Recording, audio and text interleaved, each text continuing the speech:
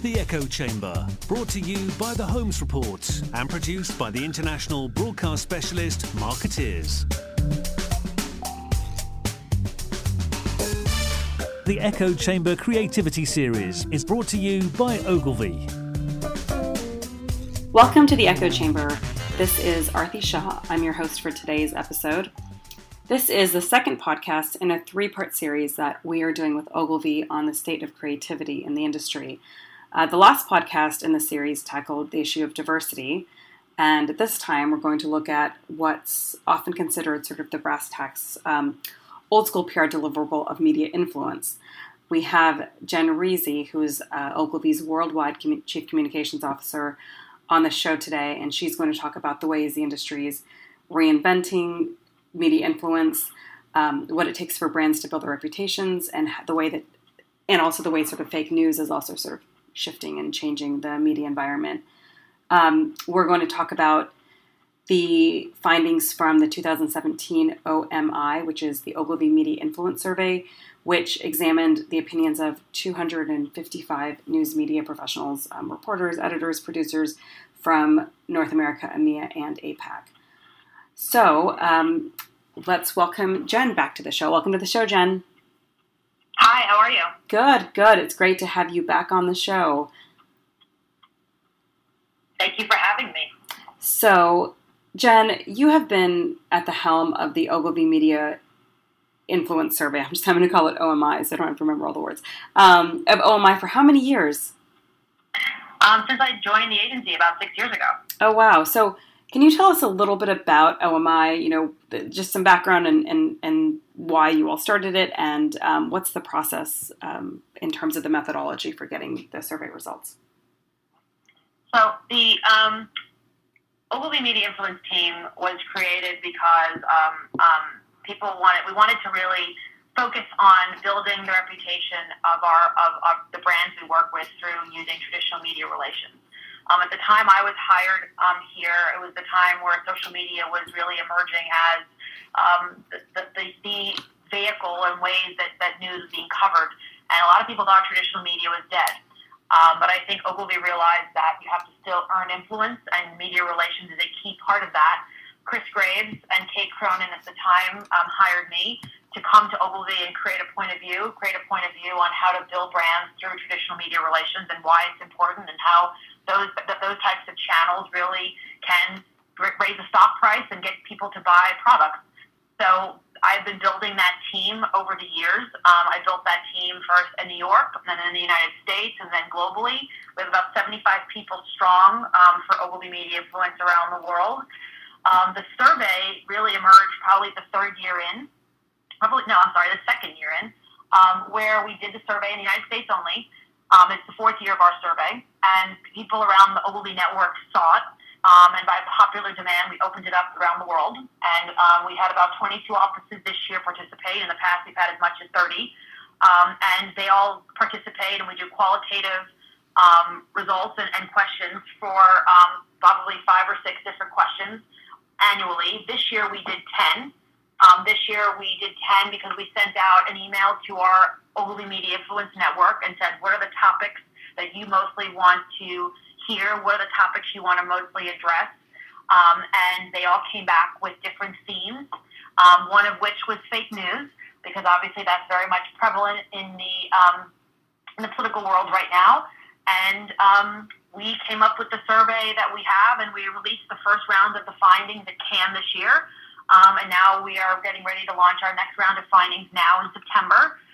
But it's been one of the most successful surveys we've done to date, and it's driving a huge amount of engagement. It's based a lot on the political environment and the fake news phenomenon. Yeah, let's first tackle sort of the round one of the findings that you all launched at Cannes. One of the findings there that really stood out to me is that Facebook is now the number one gatekeeper of news. Like, that's where people are looking now. And I suppose this has been going on for a while now, but it's always sort of jarring to me to see that people aren't going to the front page of the New York Times or whatever, Wall Street Journal, whatever news outlet of choice. That instead people are going to their social networks and looking to see, what's being pushed there. So is this the first year that Facebook was the number one gatekeeper of news? Yeah, I mean, every year we ask different questions. It's all real, and there's no standard questions that we ask the survey. As I said, this is a survey that we poll our own population and find out what's of the most interesting issues they're dealing with, no matter if you're in China, the UK, or Washington, D.C. And, one of the things that we always talk about is, where do people get their news? And in the past, it's been traditional newspapers versus social media. This year, it was the fact that we started to think about, well, what channels specifically in social media do people get their news from? And, Facebook, this was the first time Facebook emerged as the number one place where people get their news. I have to say, I'm not surprised. I think Facebook is a place where people spend a lot of their time. They interact with their personal family and friends there. They also interact with their work colleagues there. Facebook has presented an opportunity for brands to have new and different ways to reach their end users, because they can reach consumers in different ways. But also, more importantly, it's an opportunity for traditional news outlets to find new ways to reach people that might not necessarily read their news outlets. I'll give you an example. My family are not big readers of the Financial Times or of the New York Times, and I would say probably if they have the right targeting on Facebook, they might have access to a New York Times story that they might necessarily never see. So I think it's Facebook and other social mediums are actually providing an opportunity for traditional news outlets to expand their base. So, in addition to Facebook, Twitter was also cited on the survey, right? And I think only 3% considered it Twitter their gatekeeper of news, which I actually found somewhat surprising for a couple of reasons. I mean, one is that we do have a president who very heavily uses Twitter, and I guess just anecdotally, I always hear from people that's a great way to just sort of keep track of what's going on in the world, especially because you can follow people that don't necessarily follow you. You can follow influencers, journalists, to sort of keep tabs on things. Were you surprised that Twitter was just cited 3%? Yeah, I kind of was. I think that, a lot of people would think that that's how people get their news, or a consistent way people get their news. I think it speaks to the globality of the research and the fact that it's not just a U.S.-centric body of research. I think that in different parts of the world, different reporters probably think people get their news differently. I think in the U.S., we do have a commander-in-chief that focuses and uses Twitter. And, we've seen that different news outlets have had to completely revamp how they track and follow news, because it's beyond a 24/7 world. It's like a 24-second world. It's literally every 2 seconds, everything can change. The amount of times I think probably news anchors need to go and look on their Twitter feed before they actually go on and do the night's news, because it could change any moment. I think that Twitter is very much a key part of it, but I think maybe we have a different perspective because we sit in the States. Yeah, 24-second world. I like that.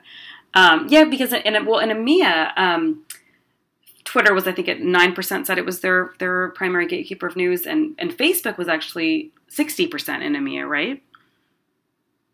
Yes. So would that mean that Facebook was used more frequently in EMEA as a gatekeeper for news, or in North America? I would say that overall we saw pretty much a consistency. I don't really think there was much of a difference of one versus the other.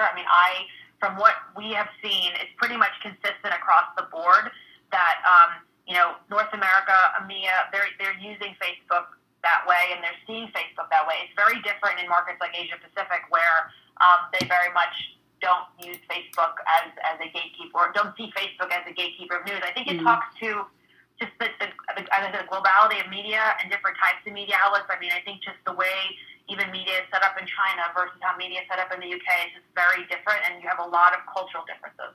Right. So the takeaway was, in North America and in EMEA, Facebook is now the number one gatekeeper of news.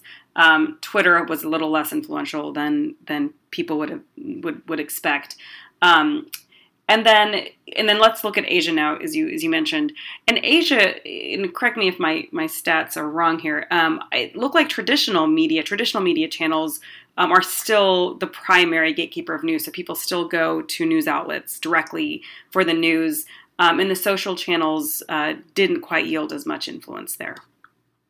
I would say yes, that was this year. In years past, when we've done the research, it's been almost the inverse. I mean, I think, again, it goes back to, because we do this we have a very prescriptive way of doing this survey year to year. We look at different news outlets. While we look at having a certain number of outlets, we might one year have more business outlets versus consumer outlets versus maybe bloggers or tech journalists. So I think this year we had a much more traditional base of journalists that we polled around the world. And I think that impacted specifically in Asia why traditional media was seen as number one and social as a secondary. Mm-hmm. Were you so given that in Asia traditional media kind of still topped the list? On top of that, there was one of the options was other and in Asia other was like 15%, which I thought was quite high. Do you know what accounted for other? Was it things like WeChat? Yes, it's different. Next-gen communication tools that I think, just like you see in different parts of the world where people use WhatsApp than they use in America. Mm-hmm. Let's talk for a moment then about Google.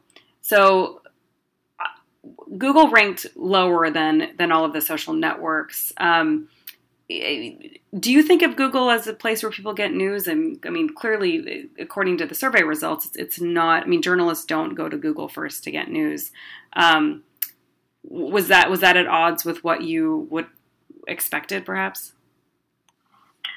No, I mean, I think that people use Google as a search tool. I mean, I think that, I go there to look for things. I don't go there to get my news there. I would say that I found it when you saw the fact that Facebook was seen as the number one gatekeeper of news, that logically, intuitively makes sense because, I can say that my colleagues probably 10 times a day, if not 10 times an hour, are always on Facebook, and that's what they're always looking at. And a lot of the times I interview people today for jobs, and I say, what do you read? And they're like, I read Facebook, and they don't even talk about newspapers anymore. Mm-hmm. So I think it's become a way of how people consume content and consume news.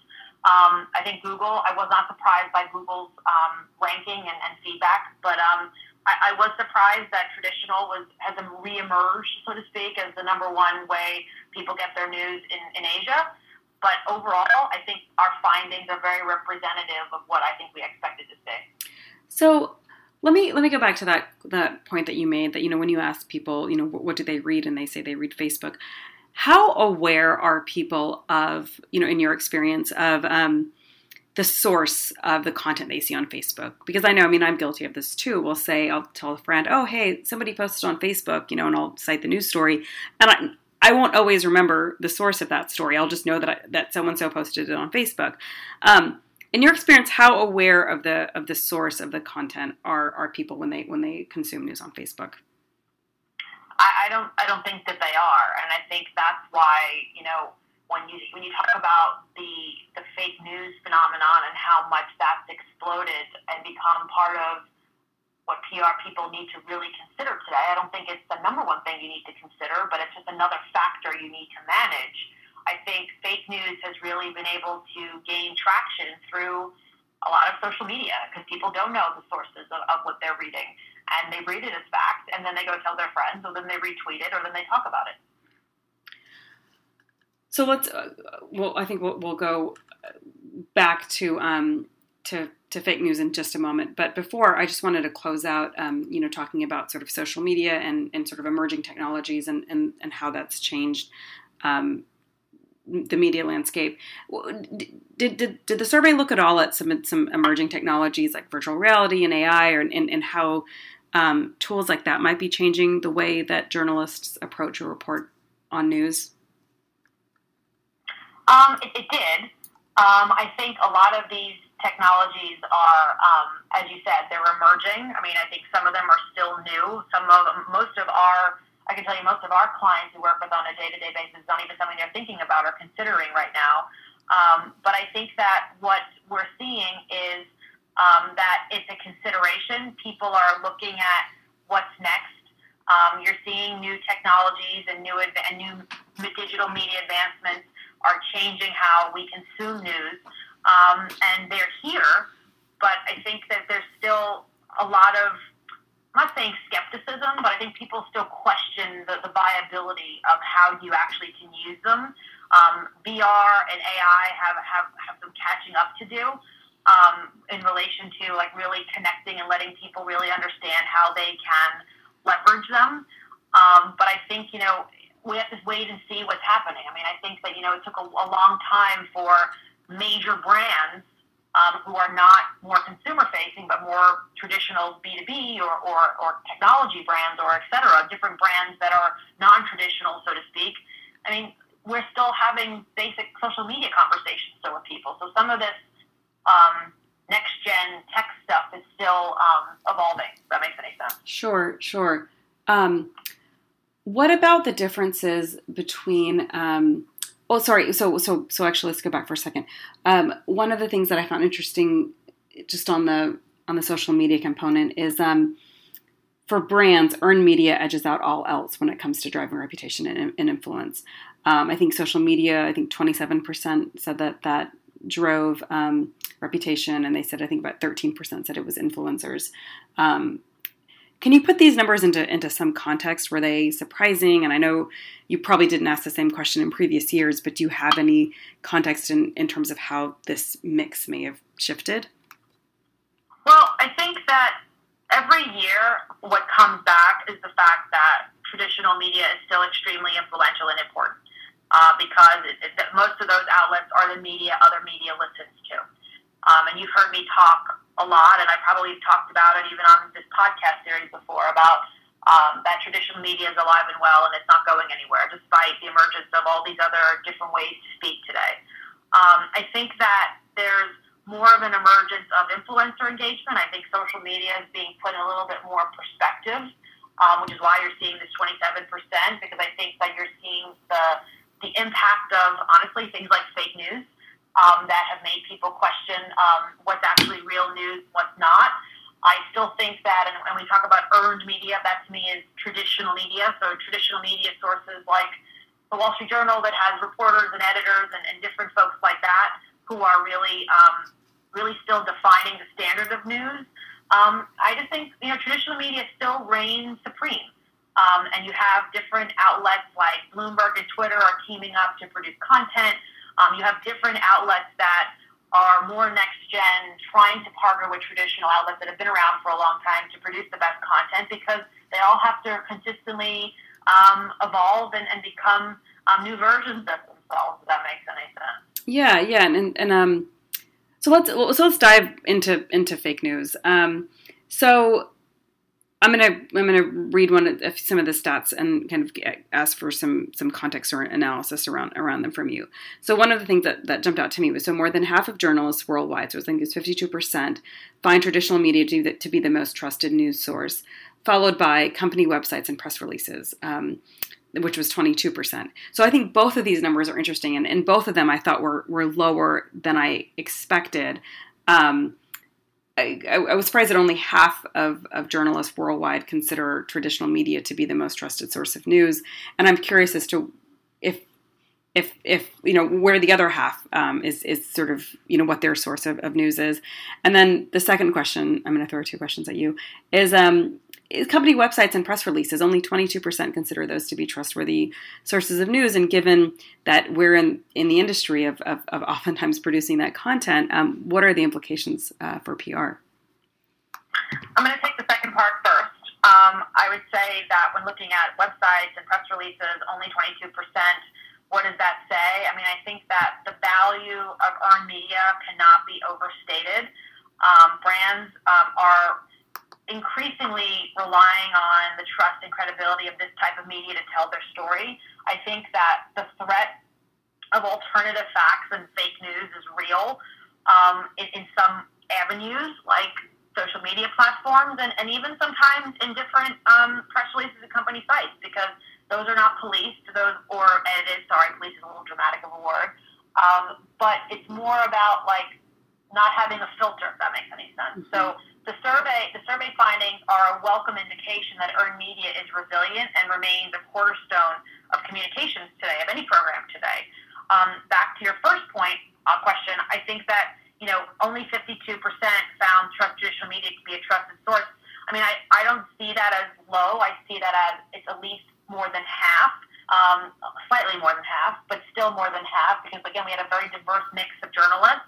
But what it tells me is that, no matter how many new types of channels are coming out, no matter how many new ways of communicating are coming out, no matter how many factors we have to manage, like fake news, people still trust traditional news outlets more than they do others. And I think everyone is going to have a much more skeptical way of looking at news today.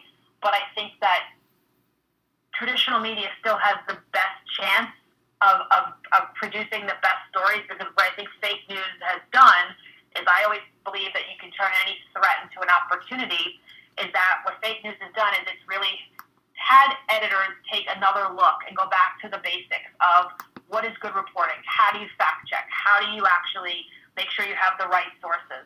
And I think that that's something that is really important, that I think fake news has helped to just re-solidify the fact that, let's go back to the basics and let's actually go back to all the proper rules and ways of doing journalism and get our staff really to understand what that needs to look like.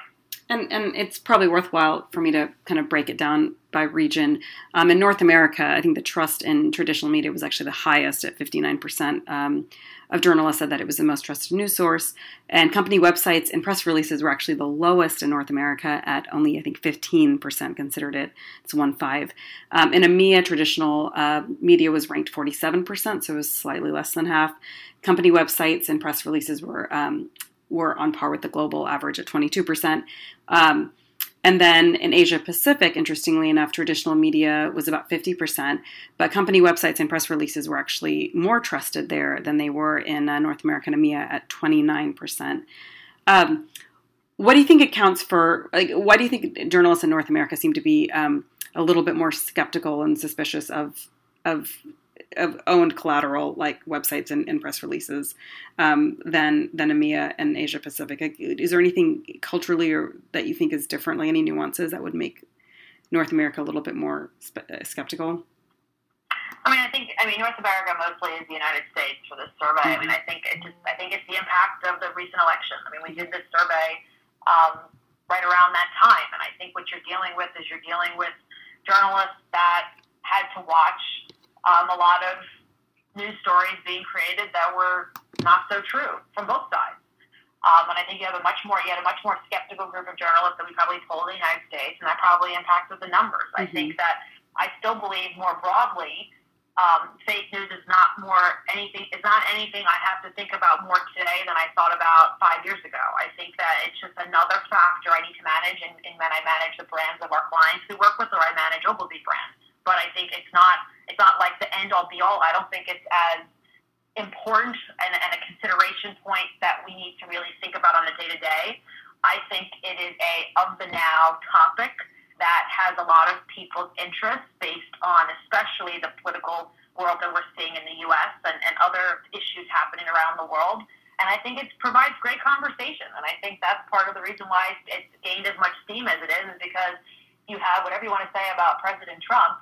He is a former TV personality. He knows how to make a headline. And when he says fake news to CNN, it's entertaining. So indeed, it is. Indeed. So taking these numbers into account, do you think that brands, do you think the marketing mix across earned media and sort of owned media like press releases and websites, do you think that mix for most brands is, reflects this number? Or do you think in the last few years, maybe brands have put an overemphasis on websites, press releases, and I'm going to throw in like any other sort of owned, blogs and all of that, maybe at the expense of earned media? And perhaps should that, if a brand has taken that route, should they sort of be rethinking that and be maybe emphasizing traditional earned outlets again or more? Yeah, I think they should be stressing them more. I mean, I think what we've seen, and you guys know this as well as I do from the Holmes Report, I mean, you guys cover the PR industry. I mean, I think PR has a bigger seat at the table than it's ever had, and traditional media, earned media, is a key pillar of that, right? So I think that, companies that have gone too far one way of advertising or social media or focusing on just own channels, I don't think it's as effective. Mm-hmm. And I think that what we're seeing is that people do need to reconsider and refocus on traditional media. I know many brands that have never veered from it. I mean, I've had companies that have had challenges that have used traditional media to help manage those challenges where an ad wouldn't work, mm-hmm. Because you need a third party to actually validate the story you're telling and actually put some objective eyes against it. So I would say that what we're seeing is a recommitment to traditional media. I know many brands, and specifically me, as you know, I'm the biggest advocate of it. I've never veered from it ever, but I think that you have brands today realizing that PR needs to have a very strong seat at the table, almost of equal importance to other marketing disciplines. And I think people need to really double down on traditional media because that's a huge megaphone to get their brand out, raise their stock price, and get people to buy their products, because that level of endorsement means the world. Because, I mean, you and I both know a lot of people don't read press releases anymore. Yes, this is true. So you've touched on this quite a bit actually in this conversation, but I want to look just really directly at fake news for a moment. So one of the stats that also was interesting to me was that basically more than half of journalists in North America, I think 54%, have changed their reporting methods in light of the current political climate. It's less dramatic in the other regions. I think EMEA was 41% have changed their reporting based on the political climate, and 34% of reporters in Asia Pacific did the same. So when you say, and in particular, let's talk first about North America, because I'm sure it's probably slightly different in EMEA and Asia Pacific. But when you say that journalists have changed their reporting methods, what do you mean by that? Well, I think they have to realize that what journalists are doing is that they have to realize that they have to be functioning, as I said, in this 24/7 news environment, right? So they have to be thinking that, especially, for example, even in the United States, that they're following someone like Trump, who literally every hour could be putting out new news. They have to think about it and how they even manage their own personal reporting about how they cover and do their job, whereas they might have been able to look at their own Twitter handle or their Twitter channels every couple of hours. Now they probably have to do it every hour, if not more than that, to keep current. So when I say they changed how they report, they have to change how they get their facts. They have to make sure they're more aware and more not just looking at what they're producing and the sources they're talking to, but also keep track of the news happening on a day-to-day so that they can actually cover the news the way they need to. I mean, news outlets have had to double down on their coverage and expand their newsrooms just to keep pace with the Trump administration's policies on Twitter and other channels. Journalists, news is reported, as I said, in every few seconds, and journalists have to really not only recommit to how they cover the news, but they need to be more engaged with how news is coming out and make sure that they don't miss something. That's what I meant by that. So one of the other stats that I found interesting was globally journalists believe that social media, polarized media coverage, and confirmation bias have contributed to the rise in fake news. And just to break this down, it was 25% said it was social media that has contributed to the rise of fake news, 14% said the polarized media environment, and another 14% said confirmation bias. Actually, and I'm curious as to what the remainder said, since this doesn't add up to 100%. So that's one question, and the other question I have is if you could talk a little bit about if you got a little additional context in terms of what amongst these three things that journalists really felt like was the biggest contributing factor. Like in social media, was it these news bots from that were posting fake news on channels like Facebook in particular? In terms of polarized media coverage, I mean, is it these sort of these partisan news sites that have emerged over the last decade or so, where they very much have a point of view. And then for confirmation bias, I mean, is this just because thanks to this fragmented media environment, we can just seek out the news that reinforces our beliefs? I think it's a little bit of everything. I mean, the number one factor from talking to journalists that we even polled for this survey was the fact that fake news can spread quicker than ever because of social media.